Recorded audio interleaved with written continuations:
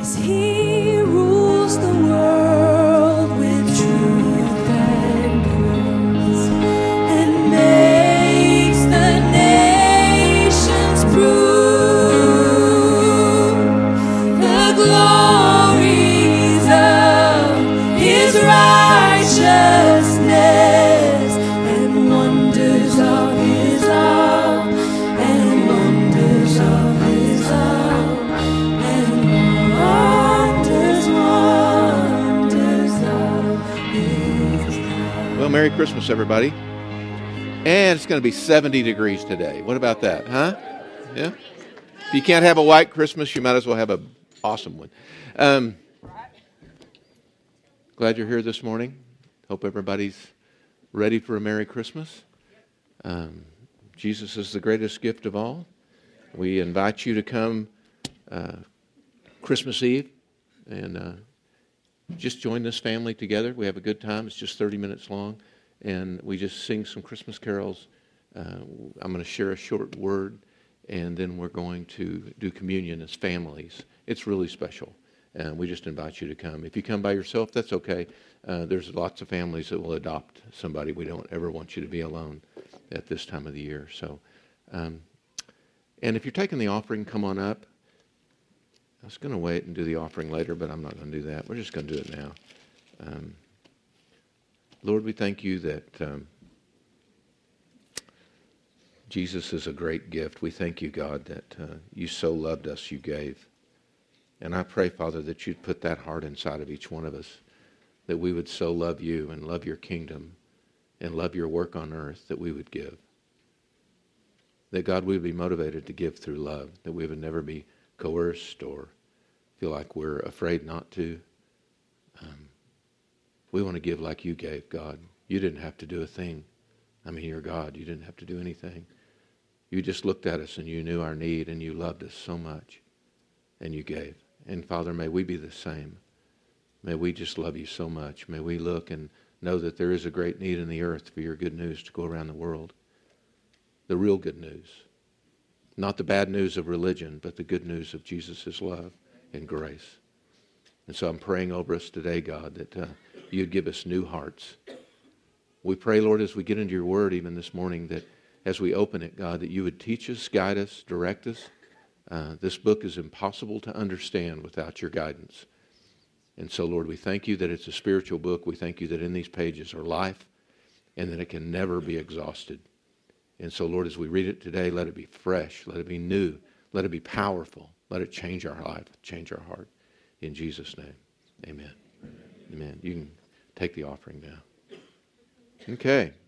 Well, we're talking about things that matter. It matters. We have one more after this one, but actually changed this one for this week. The It Matters series has been really meaningful to me, and if you don't know what it means, if you haven't been here before, it means our participation. That you participating in what God is doing on the earth matters. I don't know if you know this, but Jesus said, pray like this. He said, pray that your kingdom will come, your will be done on earth as it is in heaven. And I just want to say to you that when he says to pray that way, that he's not saying, God, I'm just passively asking you for your kingdom to be on the earth. You see, for his kingdom to come and his will to be done, your participation matters, because I don't know if you know this, but there's no other plan other than the church for him to release what he wants to release in the earth. We're it. If we don't get it done, it's not going to get done.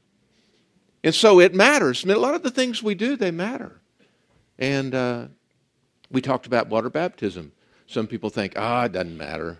It doesn't get me saved. And so a lot of people never get water baptized. And we talked about that a few weeks ago. And it matters. I just want to say this, and I'll say it several times today.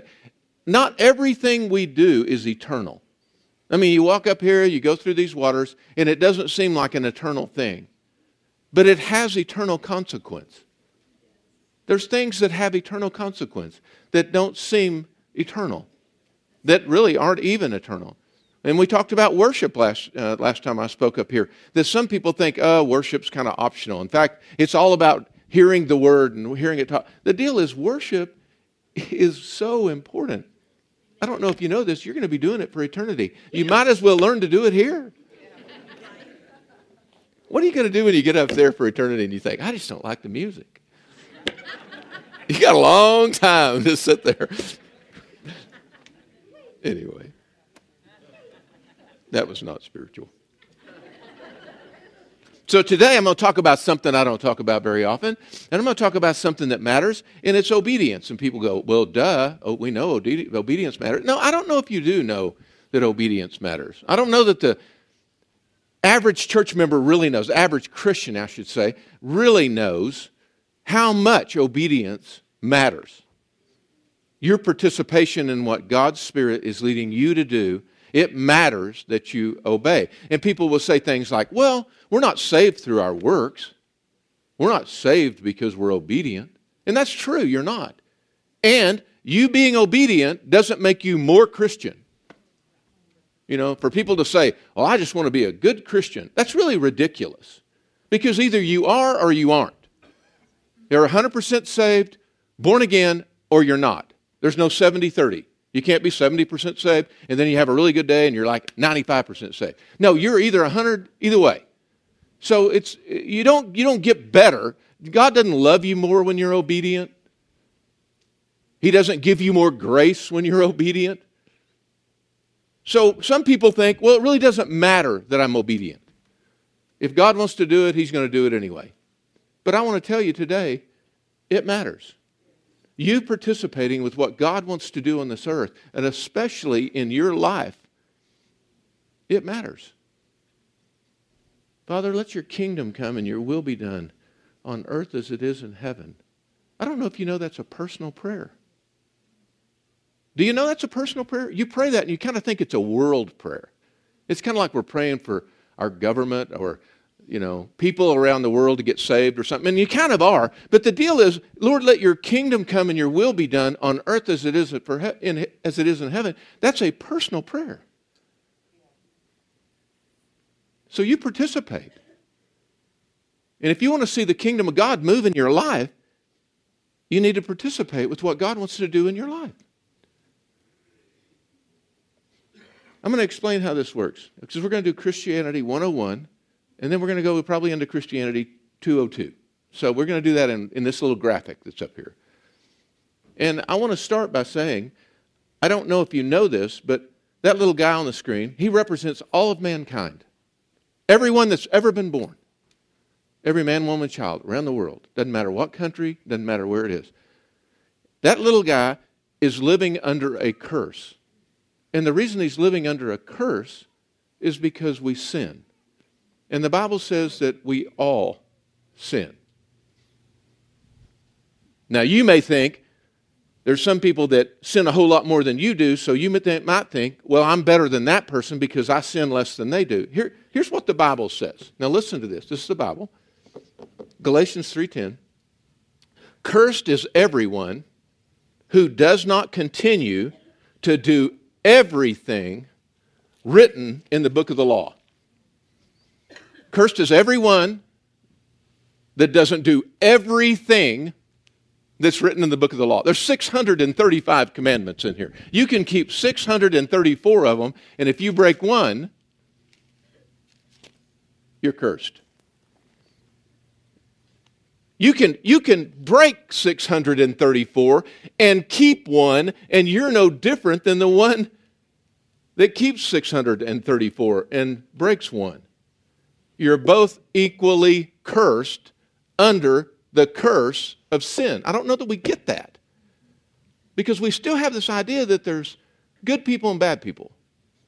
And there really are, I guess, in the way you look at actions and how people hurt other people. But the truth is, in God's way of looking at things, we all fall under the curse of sin because we've all sinned and come short of the glory of God. And sin means missing the target. It means God created you for a specific purpose and that you've missed the target. Therefore, you've stepped into sin. I mean, I don't know if you know this, but way back in Genesis chapter 3, when Adam and Eve sinned and God put them out of the garden, do you realize that he cursed the ground and told them that they would earn a living by the sweat of their brow because the ground was cursed. You know what that means? That means that everybody in this world will struggle with making a living. And many people struggle financially because they don't understand they're living under a curse. It's just the way it is. When sin was released in the earth, the curse fell. And it fell on all of mankind. Isaiah 53, way back in Isaiah, it says that all of us are like sheep and we've gone astray. That means that God had a purpose. He had a divine place. He has a place for you to be, and you've strayed away from that. And it says that you've left God's path. That's what you strayed away from. God had a path for you. He created you for a purpose. He mated you. He knit you together in your mother's womb and gave you a purpose in the world. And there's a path for you to go on. And he says, my word is a light unto your path. It's his way. He has a way. But we stray from God's path. And what do? We follow our own path. We follow our own way. All of us. That's what it says. All of us. But God looked down and he said, I don't want it to be that way. So what did he do? Well, he sent Jesus.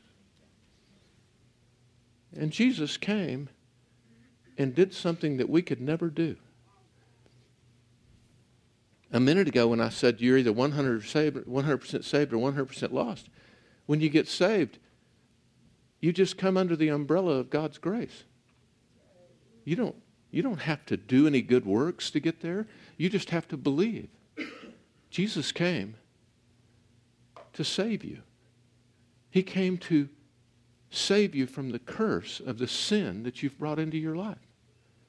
This is how it works. He came and gave his life, hung on a cross. And this is what it says in the Bible. Galatians 3:13 says that Christ redeemed us from the curse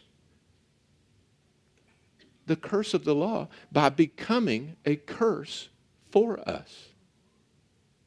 He came in and he took that curse on himself. The curse that we were all living under, every single one of us. So when you're born again, you don't have to do certain things or work real hard or anything. You just have to open your heart and say, Lord, I need a Savior. And he says, everyone that calls on the name of the Lord can come under the umbrella of grace. You're baptized with him into death, and you're raised to walk in a new life. And you step into grace. And it's not by works. It's not by obedience. It's not by being good. You didn't get saved by your obedience. You don't stay saved by your obedience. It's grace to grace. You believe and receive. You believe and receive. And you step out of that curse, and you step under the umbrella of grace. Thank you, God.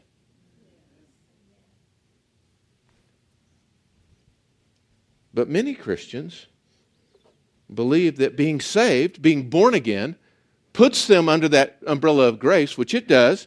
But many of us, we get this idea that just being born again, we somehow now walk in abundant life. That we somehow now walk in a full blessing of God because we're born again. And I just want to tell you, that's not true. I mean, you're blessed. You're not under the curse. That's great. Praise God. I'm going to heaven. But that's not all God wants for you. He wants you to have an abundant life. But a lot of you aren't living that. A lot of you don't have an abundant life, and you don't know why. In fact, many people get born again, and they blame God because their life is not abundant. And that's what I want to talk about today. Obedience matters. You see, there's an element in this equation, in this graphic, that we bypass many times, and it's called our element of obeying God. You don't understand that when you obey God, something happens. Even under that umbrella of grace, you can position yourself to come into a place of a blessing flow, where you can position yourself for blessing, a blessing of an abundant life. But it takes obedience.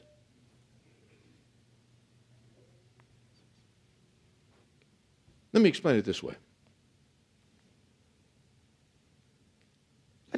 what if I decided not to brush my teeth? And then I just ask you, will y'all pray for me to have no cavities? Will y'all agree with me for divine health? I'm not going to brush my teeth.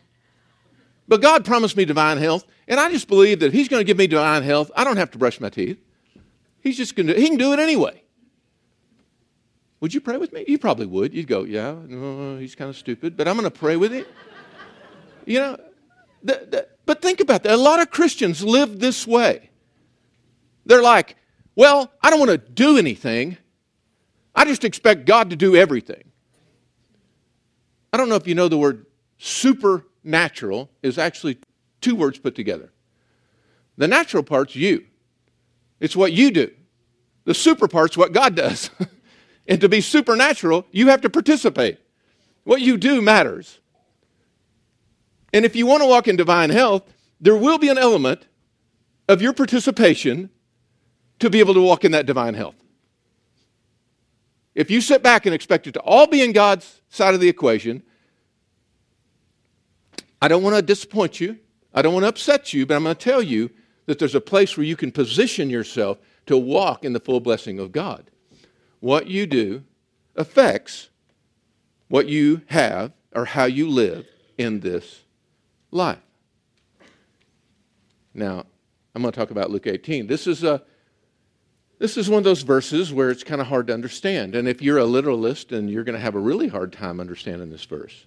But Jesus said in Luke 18 that there's no one who has left house or parents or brothers or wife or children for the sake of the kingdom of God who shall not receive many times more in this present time and in the age to come eternal life. Two things.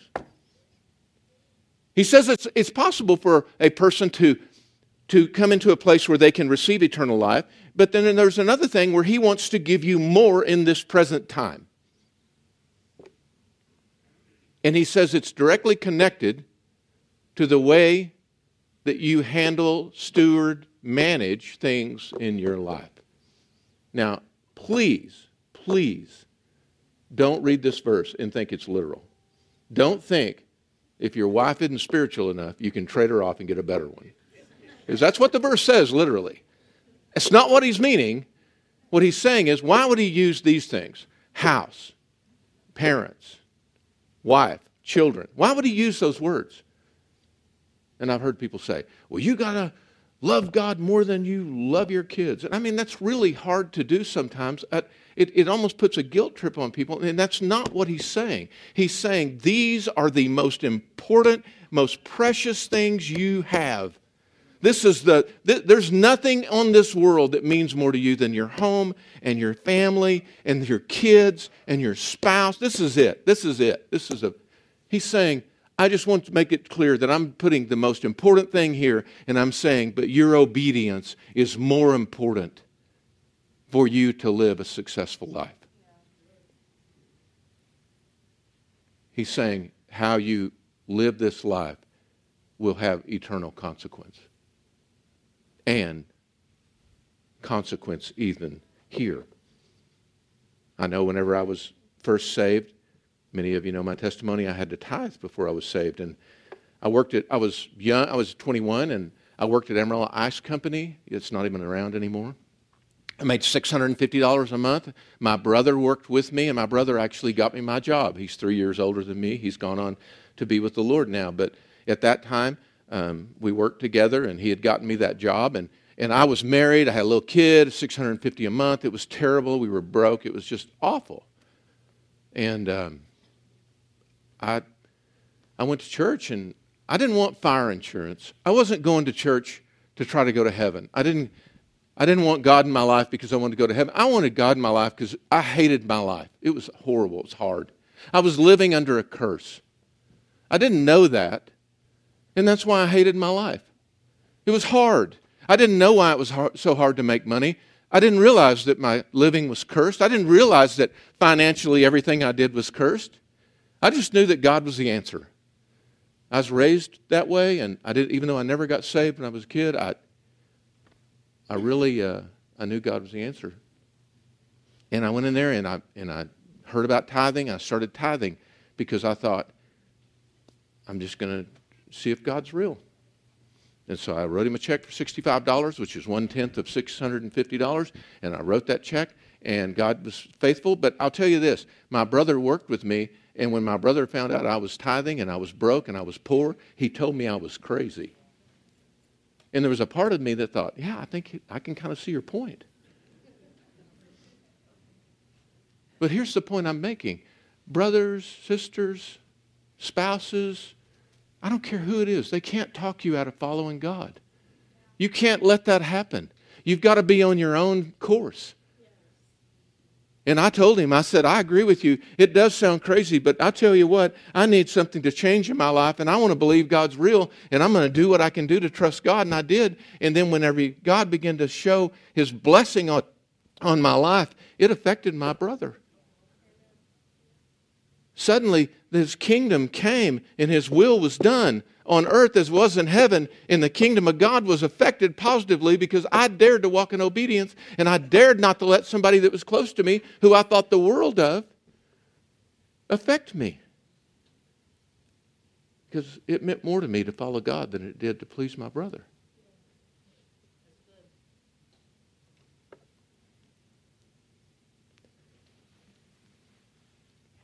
Obedience matters. Jesus said this. He said the thief doesn't come except to kill, steal, and destroy. Well, how does the thief, it's the devil, how does he kill, steal, and destroy our life? And some of you know firsthand, I do, but you know, every time he's been able to kill anything in my life, destroy anything in my life, or steal from me, every time it's been because I've been obedient to what he's asked me to do. I've been obedient to the dark voice that was in my head, and I thought, yeah, I think that makes sense. And pretty soon I'm going, that was a stupid move. Well, I can tell you that's exactly the way it works in the spirit realm. The spirit you agree with, the spirit you obey, is the spirit that's going to bring fruit into your life. If you want to live an abundant life, you better start listening to the Spirit of God and stop listening to the spirit of darkness. How do I know the difference? Well, the spirit of darkness is a liar. It's a liar. The second part's the part I want to look at. It says, I've come, this is Jesus talking, I've come that they may have life and that they may have it more abundantly. Now, if Jesus was a master word technician, okay? Jesus could say less, he could say more with less words than anybody that's ever lived. So when he says something, he's saying it in a way that means something. And I want you to look at that verse, that second half of that verse. I have come to give them life and an opportunity, I'm going to add that word, to have an abundant life. It's two different things. If Jesus wanted to say one thing, he would have said, I came to give them an abundant life. He didn't say that. He said, I came to give you life, and I came to give you abundant life. Two things. It's optional whether you step into an abundant life because it depends upon your cooperation and obedience as to whether you're going to step into a blessing flow with God. It's just the truth. You know, you can get under the umbrella of Jesus and you can be born again, you can be saved, and you can never step into the blessing flow of God because you're not obedient to what the Spirit of God's leading you to do. But he wants you to have an abundant life. You know, obedience is, it's kind of a broad word, but in my mind, obedience really comes down in a large way to stewardship. Now, stewardship's a church word, in my opinion.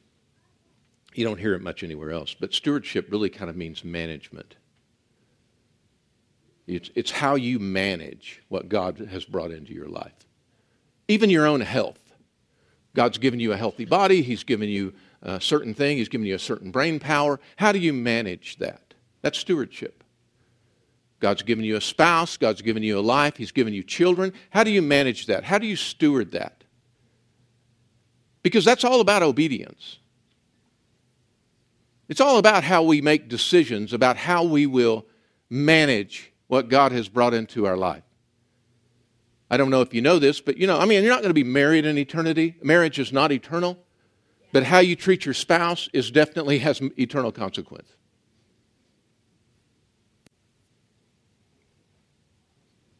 Why did God choose King David?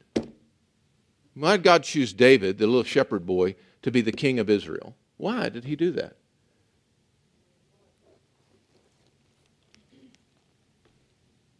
Because it says here in Psalm 78, it says that God chose David, his servant, and took him from the sheepfolds, because he shepherded according to the integrity of his heart. Let me give you a translation. Here's David, the least of all his brothers, Jesse's sons. He was the little guy. They didn't even bring him in the house when Samuel came to visit. He's out there with his few sheep, and nobody thinks he's important. They give him this job of being a shepherd boy. He's out there taking care of the sheep. But it says that God chose him to be the king of Israel because of the way that he shepherded his sheep. He did it according to the integrity that was in his heart. The stewardship, the management of what God put in his hands, even though some people would say, it doesn't. Who cares? It's a handful of sheep. Anybody can do it. God looked down and watched him and said, he's doing it with the integrity of his heart. Taking care of sheep's not eternal, but it had eternal consequence. You may think that the things you do in life, they don't matter. I don't have an important job. I don't have a big ministry. I don't have any of this stuff. I can just tell you this. God watches every little thing you do. It's why Jesus was able to say, we're going to be judged by every word that proceeds from our mouth. Because he wants to know if we're doing things with the integrity of our heart. A lot of people want to know why they don't have ministries. A lot of people want to know why they don't walk in abundance, why they don't have their finances blessed. Because the things that pass through our hands, how do we manage them? Do we manage them according to the integrity that's in our heart? Or do we think it doesn't matter? It's so funny, that little things can affect us so tremendously.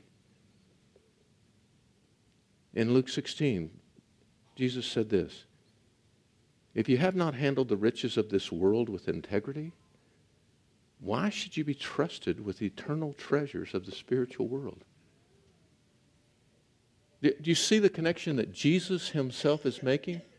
He's saying that every dollar that's passed through your hands, I'm looking to see if you handle it with the integrity of your heart. Because if I know you can handle these small things of the world, I'm going to entrust you with the spiritual, eternal greatness that I want to put in you. You are made for a purpose, but you can never walk into that purpose until you learn to do the smallest things with the integrity of your heart.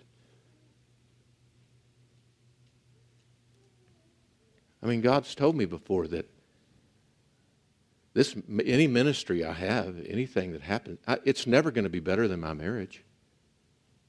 It's not two different things. I can't treat Wendy, one way and then come up here and pretend I'm someone else. I don't know if that works for anybody else. I just know it won't work for me. God's told me directly. And I know there's a connection. There's a connection between what we do in private. That's why Jesus said, when you pray, go in your secret place. It matters if you have a secret time with God. It matters if you have a secret life with God. It matters when you give that money to that person that's needy. It matters. He sees it. That money that passes through our hands, those things that pass through our hands, do you handle them with integrity in your heart? Or do you have to be seen?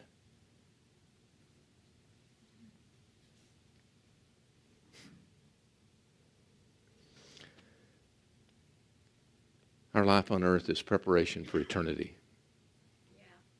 I don't know if you know that. All this right down here is just preparation for eternity. Some people are so freaked out about being rich down here. It's so funny. They're so freaked out about being rich down here, they spend every waking minute trying to figure out how they can keep hold of their money, and I guarantee you, you won't take it with you.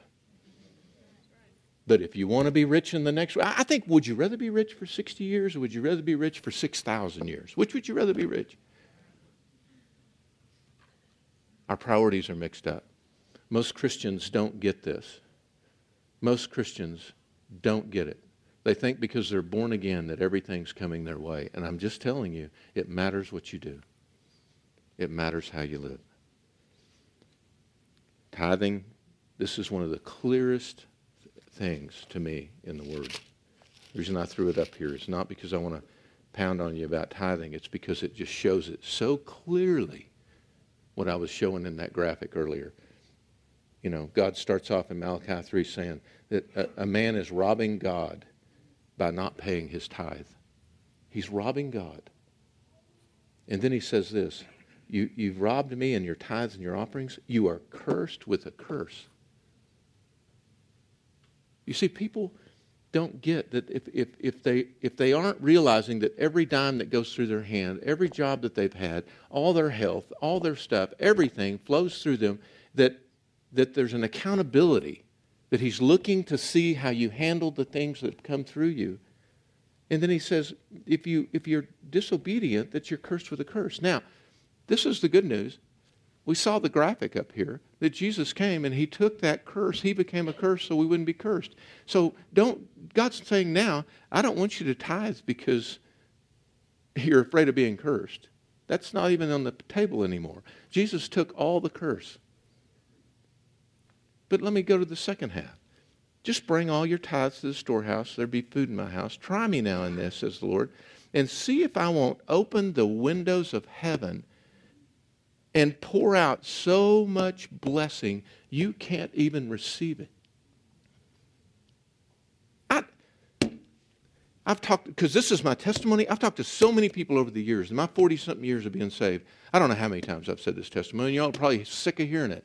But I'll just tell you this, that it drives me nuts when people go, oh, tithing, it doesn't matter. Yeah, it matters. God's the inventor of tithing.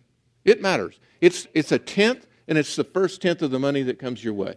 That's the integrity of your heart. That's what it means. And it matters. You say, well, that's Old Testament. Well, please. I don't want to be rude. Let me just say this. Jesus came and took the curse. He didn't take the blessing. There's still a blessing attached to tithing. He took the curse. He didn't take the blessing. This book is loaded with blessings through obedience. And he didn't take that away. There is still every single blessing that's promised in this book is promised through him. All he did was take the curse. He doesn't want to live by extortion. He doesn't want to threaten you. He wants to live by blessing. He wants to love you. But it will take your obedience, your participation, for you to ever know that. It's like this. Egypt, wilderness, promised land. We got that picture from the deliverance, from Seder meal. We get this. Egypt, they were in bondage, which is a symbol of us being lost and captured by sin. Everybody get that? So if you're in sin and in bondage, it's like being in Egypt. And then you go through the wilderness, and then you get to the promised land. The promised land is you being saved, born again. The wilderness is that area between where you're saved, you come out of darkness, you come out of Egypt, you've come out of your sin, but you're not quite living in the abundant life of the promised land. You're in this no man's land, which is where a lot of Christians live and die. You can die in the wilderness, not walking in the blessing of God. You can die in the wilderness. It says in 1 Corinthians 10, even as Christians. What's the wilderness? Well, it's manna. You all know what manna was? It's the bread from heaven. It came down every day. You go and collect it, you'd eat. You didn't collect it, you wouldn't eat. Manna is living paycheck to paycheck. We got just enough to make it from one check to the next. If we didn't have our check, we wouldn't make it. That's manna. If you're living like that, you're in the wilderness. You're not living in an abundant life. I'm not a prosperity preacher, by the way, okay? I'm just telling you the truth of the word. But God has a promised land where you come in and you reap what you didn't even plant. He's got a promised land where he can give you over and above what you can imagine or think. But it's going to take people of faith and obedience. The people that didn't go in the promised land, they didn't have faith to go in the promised land. Why? They were afraid to go in the promised land. It was scary to go in the promised land. It took faith and effort to go in there. Their obedience was tied to their blessing. You can go back in the wilderness. They did. They walked around out there in 38 years. They ate manna. They lived 38 years. They lived a long life for that back then. But they died fruitless. 1 Corinthians chapter 3 says it is possible to build your whole life on the foundation of Christ. It's possible to have yourself born again and build your life. And it says when you get to the end of your life that it's tried by fire and all of it can burn up. It says you'll be saved, but that there's great loss because your whole life you've lived building a life that didn't even matter. You never would walk into obedience of what God wanted you to do. I mean, you're saved, but it says there's great loss. What's the great loss? It's your loss of living an abundant life here on earth. So you wonder why these two mountains are uphill. In the Promised Land, there's these two mountains, and it was Gerizim and Ebal. And these mountains, they represented cursing and blessing. He said, when you get into the Promised Land, you're going to have a choice. You go on these mountains, and you literally will have the blessings of God spoken from one and the curses of God. This is in the Promised Land, that you have a choice. And there were people that actually choose to be cursed, actually choose to live in such a way that was contrary to being obedient to God, and it would bring curses in their life, and they lived that way. But he said it is possible to go to the mountain of blessing. So the question becomes, why would we ever choose to live a life that wasn't blessed? I'm ending with this. Man at the pool of Bethesda. He gets saved, been there 38 years. He's sitting there. He's sick. Jesus walks up to him. Do you want to be well? The guy says, yes. Well, he actually made a lot of excuses, and then he said yes. But then he said, well, pick up your mat and walk. And then Jesus said these words to him. He said, see, you've been made well. Let me say it this way. You've been saved. You were trapped in your bondage all your life, and now Jesus has come to your life, and now you've been made well. And then he says this next statement. Sin no more, lest a worse thing come upon you. Now, when you read that, and if you think that's a threat, if you think God uses threats to get you to walk right, you're wrong. It's not a threat. It's like Jesus saying, you cross the interstate at 5 o'clock, stop doing that, or it's not going to end well with you. He's just stating a fact. He's saying to the man at the pool of Bethesda, in case you haven't figured this out, the way that you live, the choices you make, your obedience and disobedience is what has brought this into your life. And I don't want you to be like this anymore, so I'm saying you have a choice. You can be blessed, or you can walk back into this mess, and it's going to be worse. What's it going to be? You see, what he was saying is the choice isn't sinlessness, because if he had said to him, I want you, like if some people would interpret this to mean that Jesus saves you and then he expects you to be sinless. He knows you can't be sinless. That's not what he's saying here. He's not saying you've been healed. Now, if you commit one little sin, I'm going to throw something worse on you. That's not what he's saying.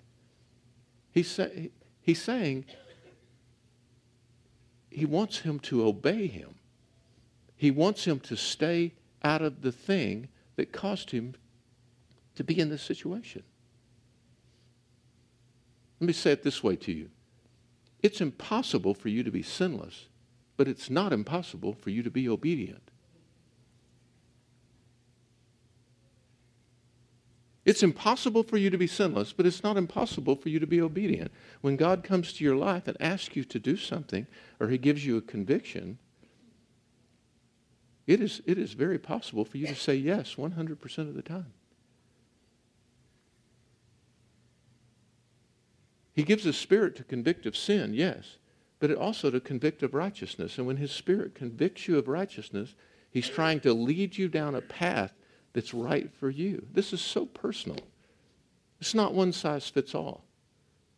What God deals with me about, He's probably not dealing with you about. But He's dealing with all of us about something, and the way that we walk into abundant life is by saying yes to God and obeying Him in these things that He's called us to do. For me, in my first steps, it was tithing. And God's proven Himself to be true. People say, well, don't you know that people tithe and then they have a hard time financially for a while? Yeah, I've seen that happen, but I'll tell you this. It's the long game, people. I don't know if you know with God, it's always the long game. If you're playing the short game, you'll never walk in faith. Ever. About anything. I mean, if it's immediate satisfaction that you're looking for, you're not going to walk in faith. It's the long game. I've been walking with the Lord 40-something years. Have I had financial hardship sometimes? Have I been tithing those years? Yeah. But you know what? I know He's faithful. I look back and I'm just blown away by the faithfulness of God. I'm just telling you, we're going into 2020, and we're going to be focused on our overall health, spiritually and physically and financially, every kind of way, emotionally. And all of these things that I'm laying a foundation for about It Matters, these things matter because they affect you financially. They affect your health. They affect so many things in your life. And I want you to build a firm foundation before we go into 2020. I want 2020 to be the best year of all of our lives. But we've got to know that the things that we do matter. We will need to participate with God because God wants it to be the best year of our life. That's what we need to get in our mind first, but He wants that. But you have to be obedient and walk into that. That's what God's calling us all to do. So, are we obedient to God? And why don't you stand up for just a minute? We'll just end right here. Ministry team, if you're ministering today, come on up.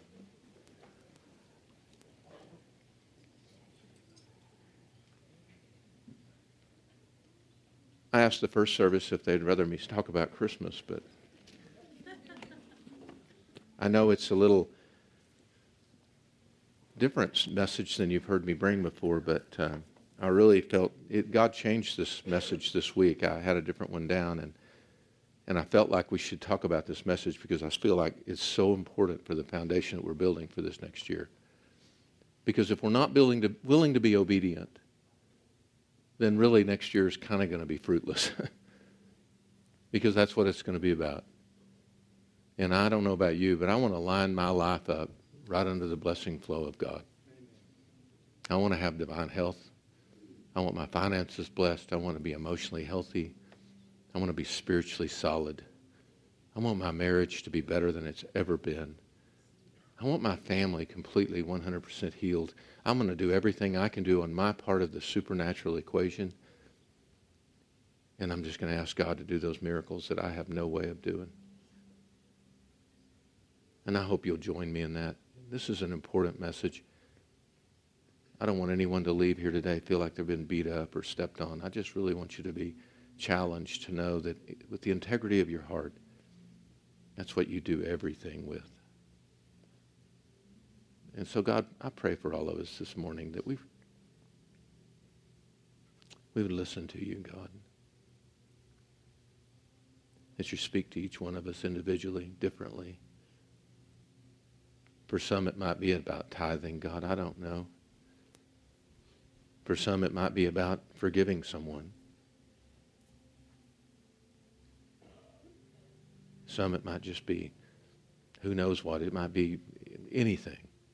But whatever you're talking to us about, God, let the answer in all of our hearts be yes. That we're quick to agree with you. Because agreement's the first part of obedience. And so, Father, I pray for agreement all over this room. We realize that sometimes the things we need to do, we can't do right in this moment, but we can agree.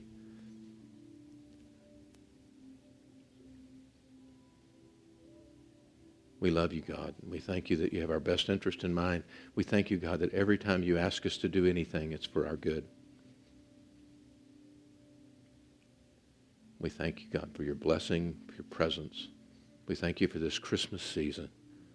We thank you for Jesus taking the curse and leaving the blessing. Be with your people this week, God. In Jesus' name, amen.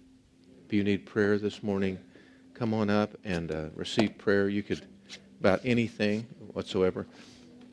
And join us on our Christmas Eve service. It's going to be great. And y'all have a great Christmas. Merry Christmas.